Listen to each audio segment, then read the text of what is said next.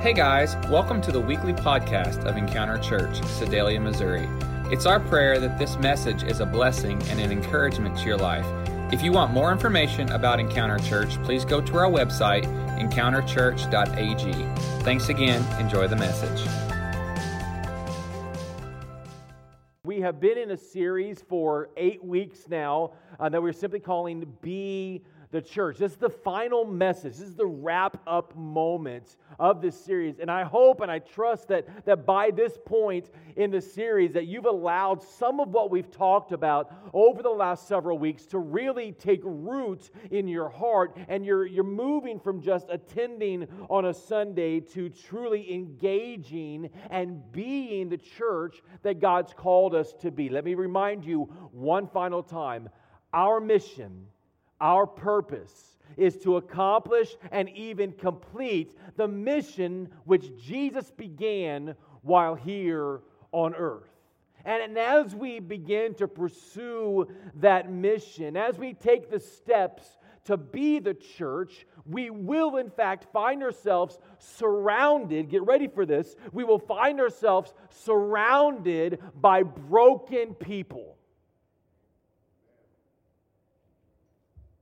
Okay, I really expected to get a little more excitement because that's what we want. The church was never created just to be a country club hangout. We have one of those across town. The church was created to be a place where the broken, where the discouraged, where the frustrated, where the hurting could come in and find a source and a place of hope and resolution. So as we, the body of Christ, truly embrace this idea of being the church, and we move outside of these walls and we go into our community, and we go into the workplace, and we go into the classroom, and we go into the department store, the convenience store, and begin to impact those around us and share the love of God with those around us, we will in fact find ourselves surrounded by broken people. And with that, we have a choice. How are we going to respond? What are we going to do? How are we going to behave? Now, in this series and throughout this series, over and over, we have heard this statement, God has chosen you. Now, some of you struggle grabbing a hold of that, even though we've mentioned it numerous times and you've heard it over and over. You struggle with that idea. Why would God choose me? Why? Well, simply because you are His. You are His chosen venue. You are His chosen vessel that He desires to use to reach this world for the kingdom of God. So we have a choice. Are we willing to accept that calling? But here's the deal. We can't just accept that calling and say, well, I accepted it on such and such date, on such and such year, and move on. No. We've got to get and stay motivated. Sometimes that's hard. Yes? How many of you remember, maybe you grew up in the church, maybe you didn't, but if you grew up in the church and you went to youth camp or kids camp, you came back from camp and you were super excited. You were ready to take the world by storm. You already had like 3 or 4 points of how you were going to convert your entire junior high or high school for the kingdom of God. You were ready to go, right? Do you remember those days? But soon what happened? That fire began to fizzle. And you found yourself just kind of going through the routines and not really making an impact. Well, the fear that I would have was that we would come out of this 8-week series, we would come out of this really turning point moment, and I don't know if you've experienced it, but from up here I've seen a shift or a turnaround of what's happening. Truly, this body is beginning to be the church. But if we just get motivated and leave it there, what's going to happen? That motivation, sooner or later, is going to fizzle. And we'll find ourselves once again just going through the routine. Coming in, oh, good morning, brother. Great to see you in the house of God. I'm going to my normal seat where I sit every single Sunday. I'll stand up because Andy says I have to. I'll sit down with gratitude. And we just go through the routines.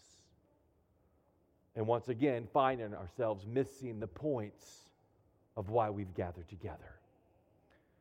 Today, I want to talk with you about not only getting motivated, but staying motivated and allowing that motivation to spread to those around us. The Bible says that we are to sharpen one another. In other words, we're to encourage one another. We're to help one another. Here's the deal. God is looking for people who will make a difference in the difficult places of life.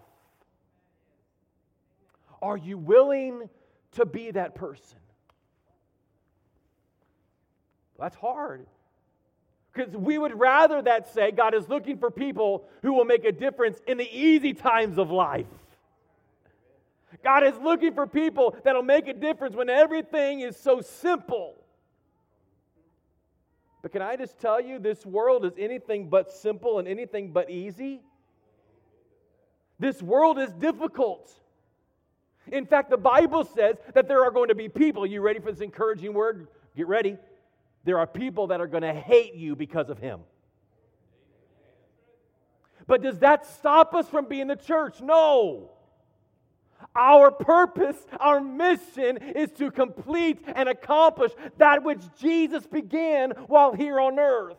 We must get and stay motivated because God is looking for people who will make a difference in the difficult places of life. It's so important that we realize that God is sending us people whose lives are in a constant need of rebuilding.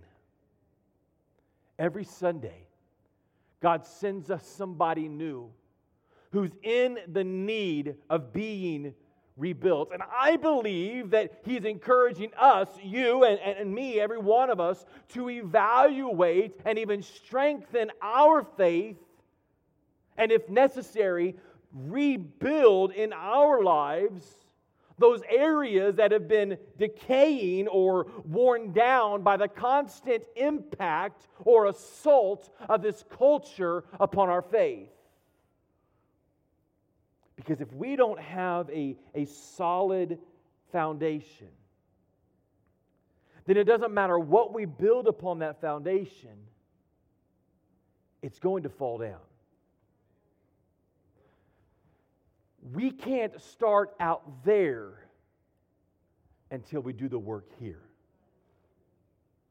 Are you trekking with me? Are you following along? Are you understanding what I'm saying? Church, if we want to be the church, Jesus looked at Peter and said, the gates of hell will not prevail. The gates of hell will not conquer because He's building upon a rock. We must. It's vital that we build upon this solid, firm foundation. In fact, that may mean that you've got some personal work to do before you really can do anything out there. Let me move on.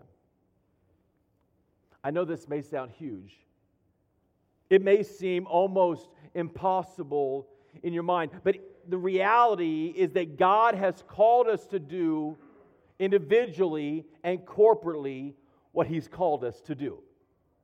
Are you grabbing that? He's called us to do what He's called us to do. That means we've got to do it. The Bible tells us to be deliberate in thinking of ways to motivate others. Now, if you're not motivated, you can't motivate somebody else. Right? Look at Hebrews chapter 10. It says, let us think of ways to motivate one another in acts of love and good works. Let us think of ways to motivate one another to acts of love and good works. I ask you today, are you motivated to be the church? Because if you are not motivated to be the church, then how will anyone else follow?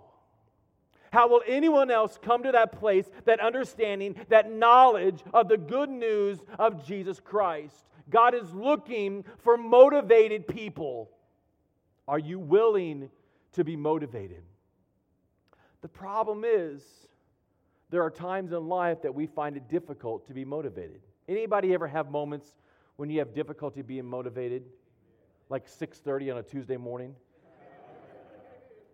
Let me give you three primary reasons why we lose motivation. Number one, there's a lack of confidence.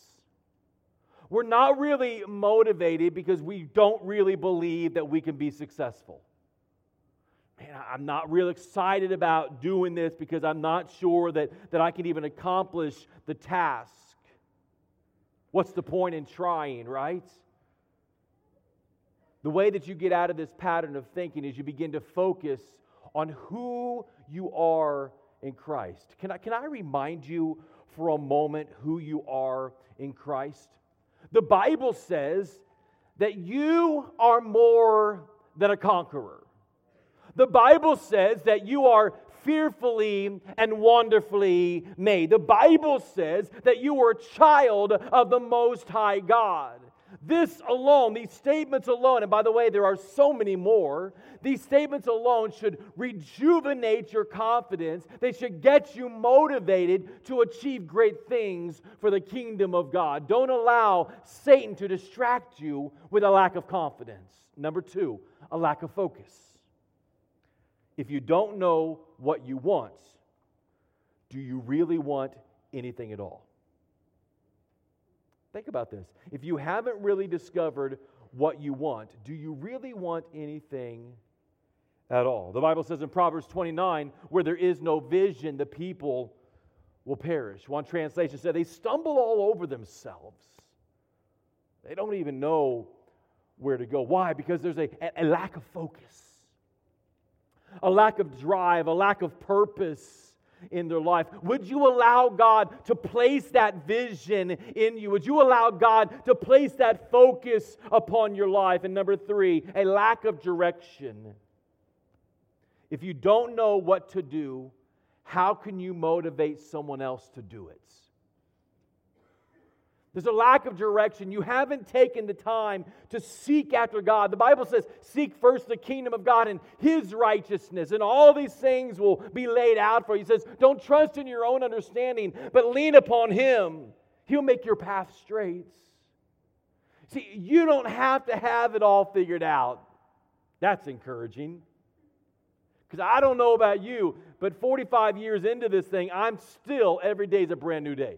I'm still trying to figure it out. There are still days that I'm like, I don't even know how to adult. Right?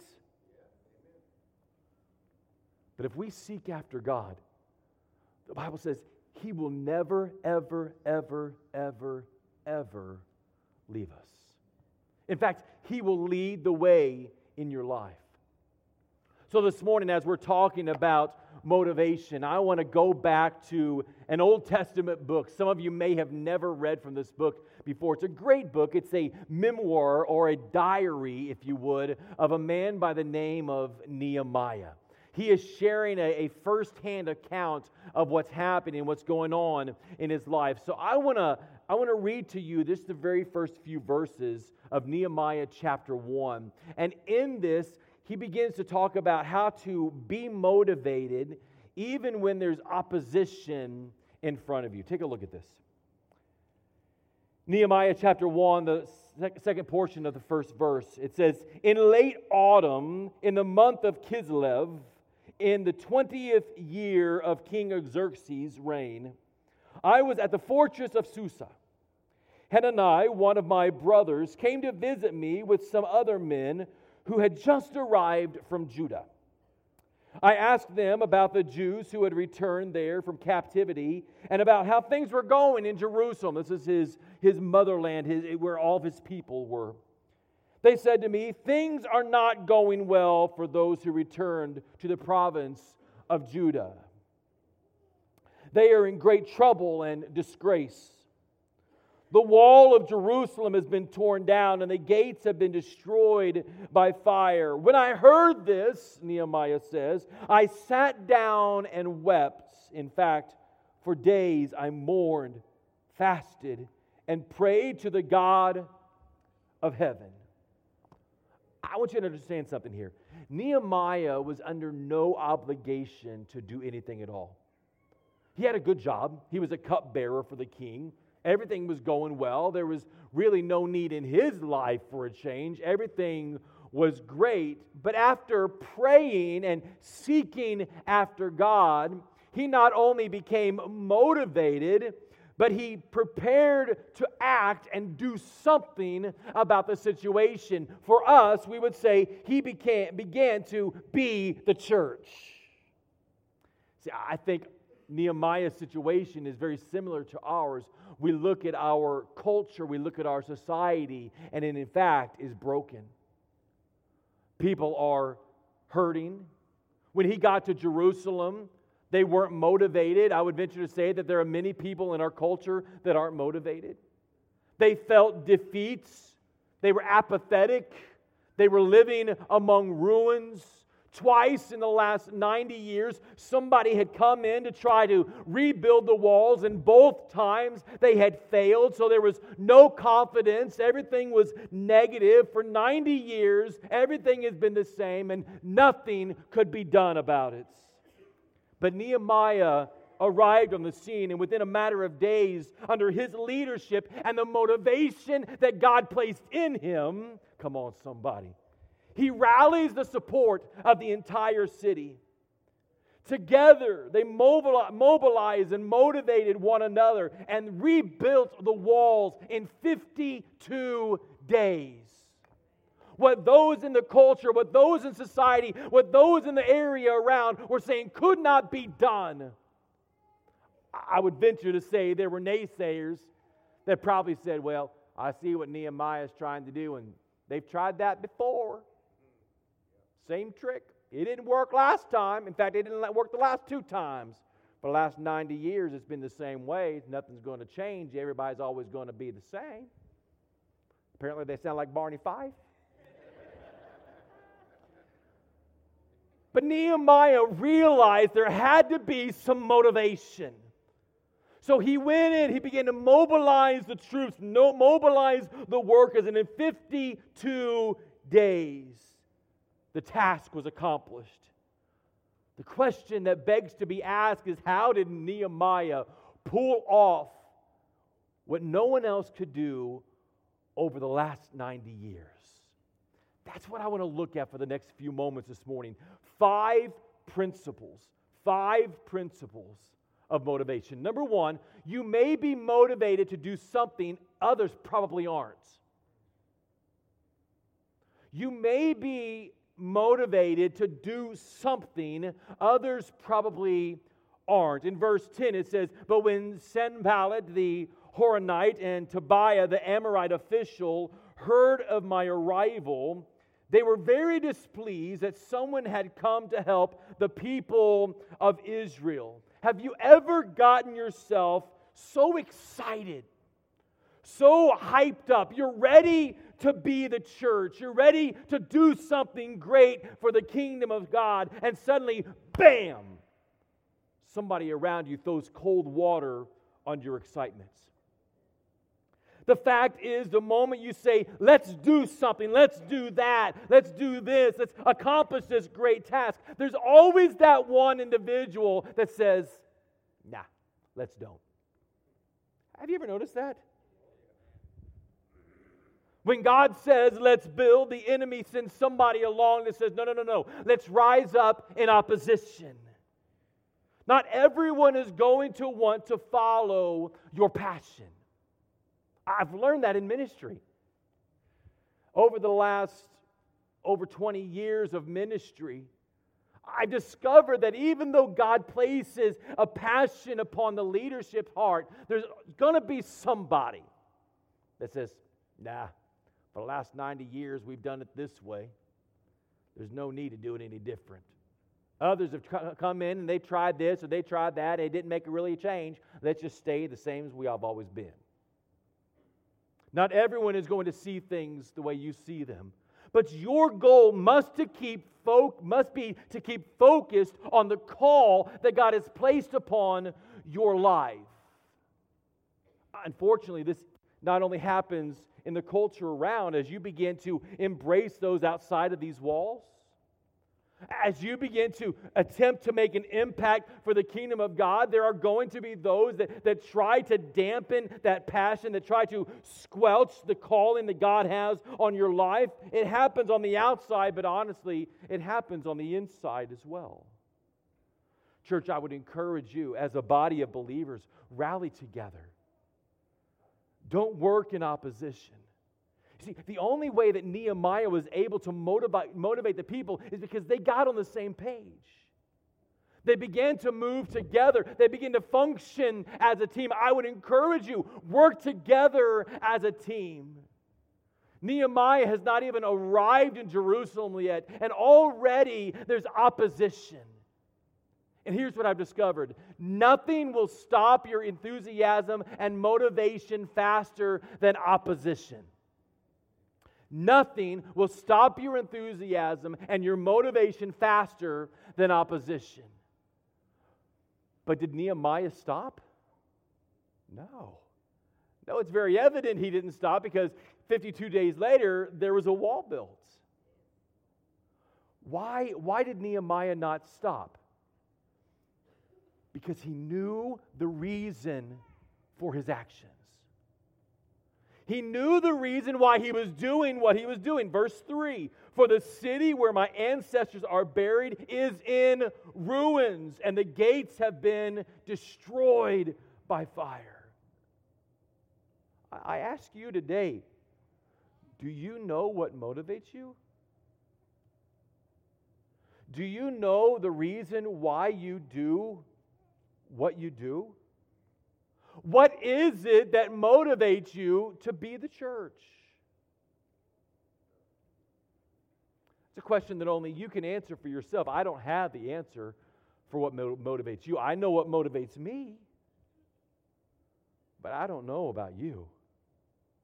See, the only way that you can ever continue to push forward in that motivation and in that passion amongst the opposition is to know why you do what you do. Because here's a motivational law that happens every time. There is little opportunity without opposition. You're going to face the opposition. The only way to counteract the opposition is to know why you're doing what you're doing. Principle number 2. When you're motivated, timing is everything. Now again, this is going to be more a teaching style. I'm having a hard time making it that, but it should be more teaching style today. So I want to talk about that. Why is timing everything? Why is timing so important? Look at verse 11 and 12. So I arrived in Jerusalem, Nehemiah again is speaking. 3 days later, I slipped out during the night, taking only a few others with me. Have you ever been motivated to do something? Something that you thought was an incredible idea. I mean, this is the best idea in the world. And when you begin to share it with somebody, it's almost as if it fell on deaf ears. Have you ever had a good idea killed by bad timing? Maybe you're not really sure what that means. Let me process that for you a little bit. Timing makes a huge difference. Nehemiah, the Bible says, he stopped for 3 days. He arrived in Jerusalem, and then we skipped 3 days, and he says 3 days later, I slipped out during the night. There was something that happened in those 3 days. Nehemiah, he doesn't make some grand appearance into Jerusalem. He doesn't come in with a grand parade. He doesn't have all these flags and all the fireworks and the pyrotechnics going off. He doesn't have a band in front of him. He doesn't ride in on a big white horse of some sort. He doesn't proclaim, I'm here to save the day. Right? He's not Mighty Mouse. He doesn't instantly begin to instruct them, now you get to work and you get to work and you get to work and we all have something to do. We've got to rebuild the wall. No, that's not what he does. We don't know what he did for 3 days. He could have been resting from his trip. He could have been praying and seeking after God. After all, we know that he was a praying man because we just read that he spent time crying out to the God of the universe. He could have been planning and looking for the best strategy. He might have been just building curiosity amongst the people, kind of slip into town, and you begin to hear the whispers. Did you see Nehemiah's here? What's Nehemiah doing in town? Building excitement. We don't know what he did, but he realized that he had to be aware of the timing. When you are out being the church, as you're building relationship, as you're sharing the message of Jesus, remember, timing is everything. As you're building that relationship, as you're making that investment, it may not be the appropriate time, the first time you meet the person, to look at them in the eyeball and go, you know what? If you don't get right, you're going to hell. That may not be effective. But maybe you build that relationship with them. Maybe you begin to live the life in front of them. Maybe you begin to share with them, hey, you know what, I've been praying for you. Maybe you begin to look at the situation they're in and go, man, is there anything I can do for you? Do you need to talk? Maybe you're just hanging out with them and you're sharing the good news of Christ through your everyday conversation. Maybe you're bringing them with you to church. Maybe they're with you here this morning. But you've taken the time to build that relationship. Solomon says it this way: a time to keep silence and a time to speak. If you're going to motivate anyone, pick and choose the timing to talk and to share. Jesus, he understood this many times in his ministry. Even on the onset, he would say this: it's not yet my time. My time hasn't come yet. Why? Because Jesus knew that timing was everything. So here's our law: be alert and prepared for the right time. How do you do that? You listen to the voice of God. Seek first the kingdom of God and His righteousness. All these things will be added. You don't know the right timing? Talk to God. You don't know what you should say? Don't speak on your own, because you will surely mess it up. Listen to the voice of God. How do you listen to the voice of God? Well, the Bible says, be still and know that I am God. How do I interpret that? Sit down and shut up.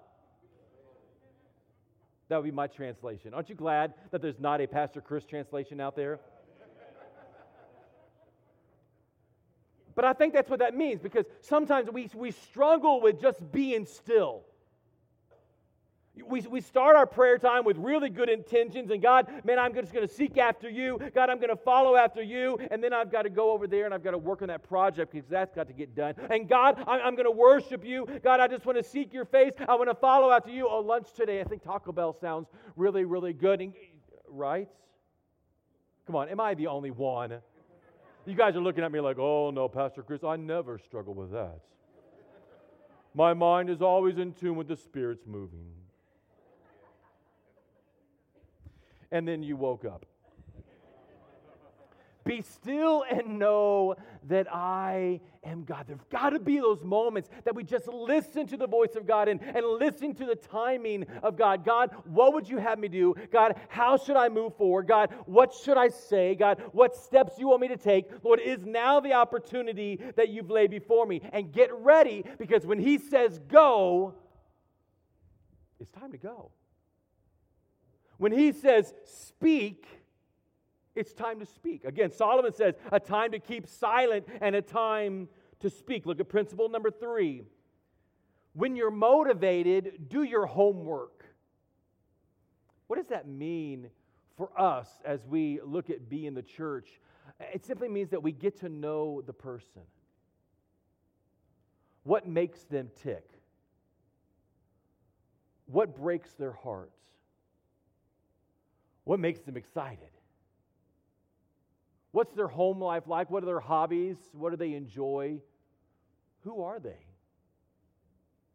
Get to know the individual. A couple of weeks ago, I had you make a list of 5 people. I think it was last Sunday. Make a list of 5 people. The neighbors, do you remember that? Who are the neighbors? Who is God having you invest in? Here's what you need to do with those 5. You need to begin to do your homework. What is the greatest need with number 1? What is number 2 going through in their life? If there's something I can do to encourage or motivate or help, number 3. What's number 4 facing? Are they struggling at work? What about number 5? You see, you got to do your homework. You've got to know. If you're really going to be the church, if you're really going to be effective, you've got to know what's happening here in those 5 before you can ever make the investment in them. Nehemiah says in chapter 2, verse 13, "After dark I went out through the valley gate, past the jackal's well, and over to the dung gate." I'm sure that's not a very great place. "To inspect the broken walls and burnt gates. Then I went to the fountain gate and to the king's pool, but my donkey couldn't get through the rubble." Can you imagine that? I mean, how bad did it have to be for the donkey not to be able to get through? "So though it was still dark, I went up the Kidron Valley instead, inspecting the wall before I turned back and entered again at the valley gate." He personally inspected the damage in the middle of the night.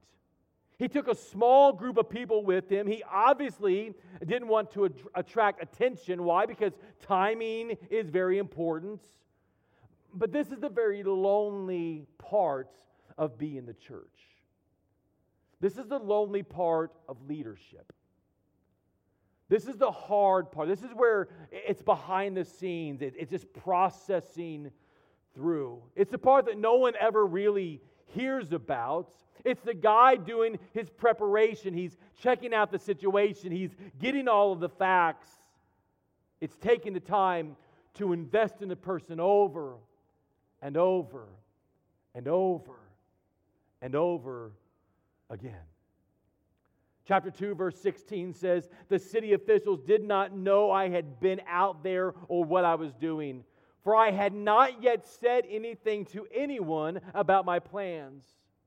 I had not yet spoken to the Jewish leaders, the priests, the nobles, the officials, or anyone else in the administration." Why was Nehemiah being so secretive? I believe it's because he didn't want the plans to be stalled before he got out of the gates. Again, 90 years of negativity. Could you imagine 90 years of negativity, 90 years of it can't be done? Over and over. They tried it once. They tried it twice. No one's able to change anything. Negativity over and over and over. And here's what I've discovered. Or question, is it easier to promote a good idea or to kill a good idea? Oftentimes it's easier to kill it, isn't it? Why? Because the negative voice, it oftentimes overpowers the positive voice.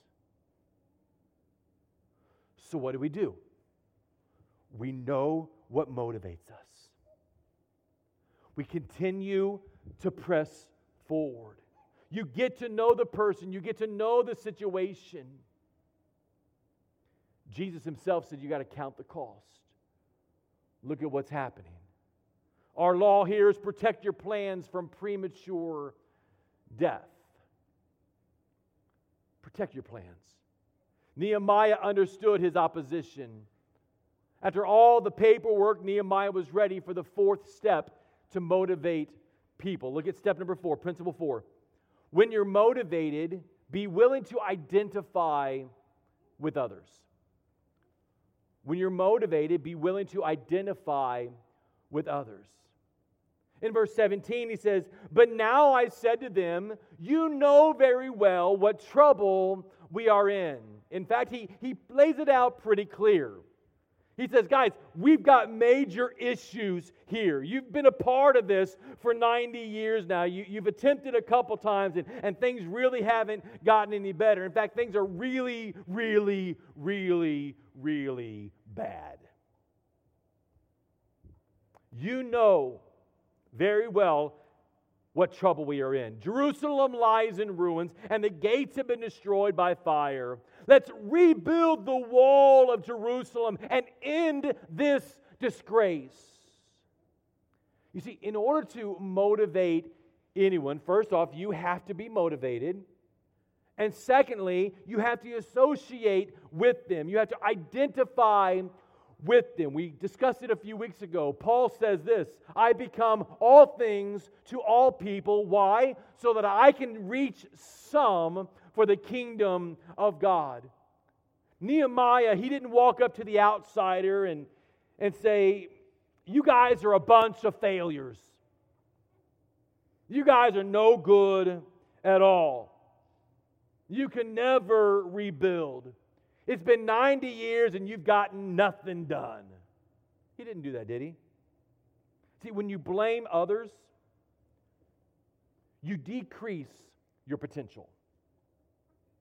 When you blame others, you decrease your potential. But when you partner with them, you increase your opportunities. He says, guys, I'm one of you. We're in this together. We've got this journey together. This is our problem. And here's the law that I've noticed. The best ideas are not mine or yours. The best ideas are ours. This is our problem. This is our journey. You may have been called by God to accomplish a great task, but you may need a team around you. No man was ever created to be an island. Not a single one of us have ever been designed to do this thing called life alone. We need one another. And number 5, very quickly, when you're motivated, ask for a specific response. When you're motivated, ask for a specific response. Verse 17 says, let us rebuild the wall of Jerusalem and end this disgrace. Things are in ruins. There's a problem in front of us. So what do? We rebuild the walls. We end the disgrace. He doesn't just pump them up. He gives them something to do.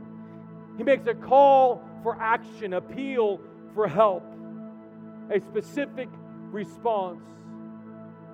As you're beginning to make that investment in your list of 5, you will come to the point that you need to ask for some form of response, a specific response.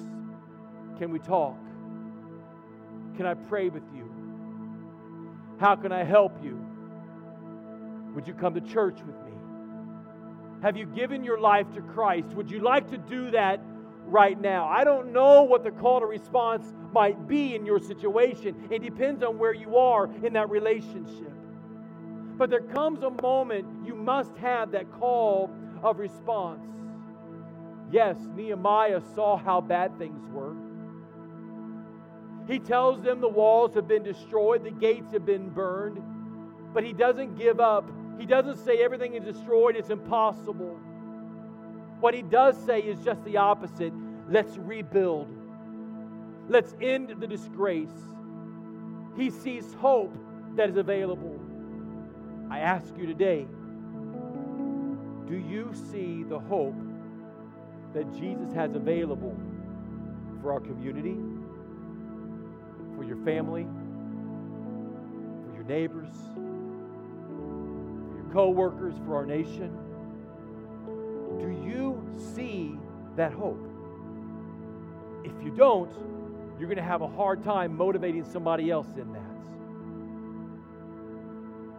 The old hymn of the church says this, my hope is built on nothing less than Jesus' blood in righteousness. Here's our motivational law. Remember, there is hope amongst despair. As a believer, as a Christian, we must grab a hold of this truth. There is hope amongst despair. We must learn to pass on that hope to a hopeless world. And as a church, let's take the steps needed to call for a response. Let's bring them to Jesus. The wall around Jerusalem was not going to be built until someone stood up and said, you know what? I'm willing to make the sacrifice. I'm willing to do what no one else wants to do. I ask you,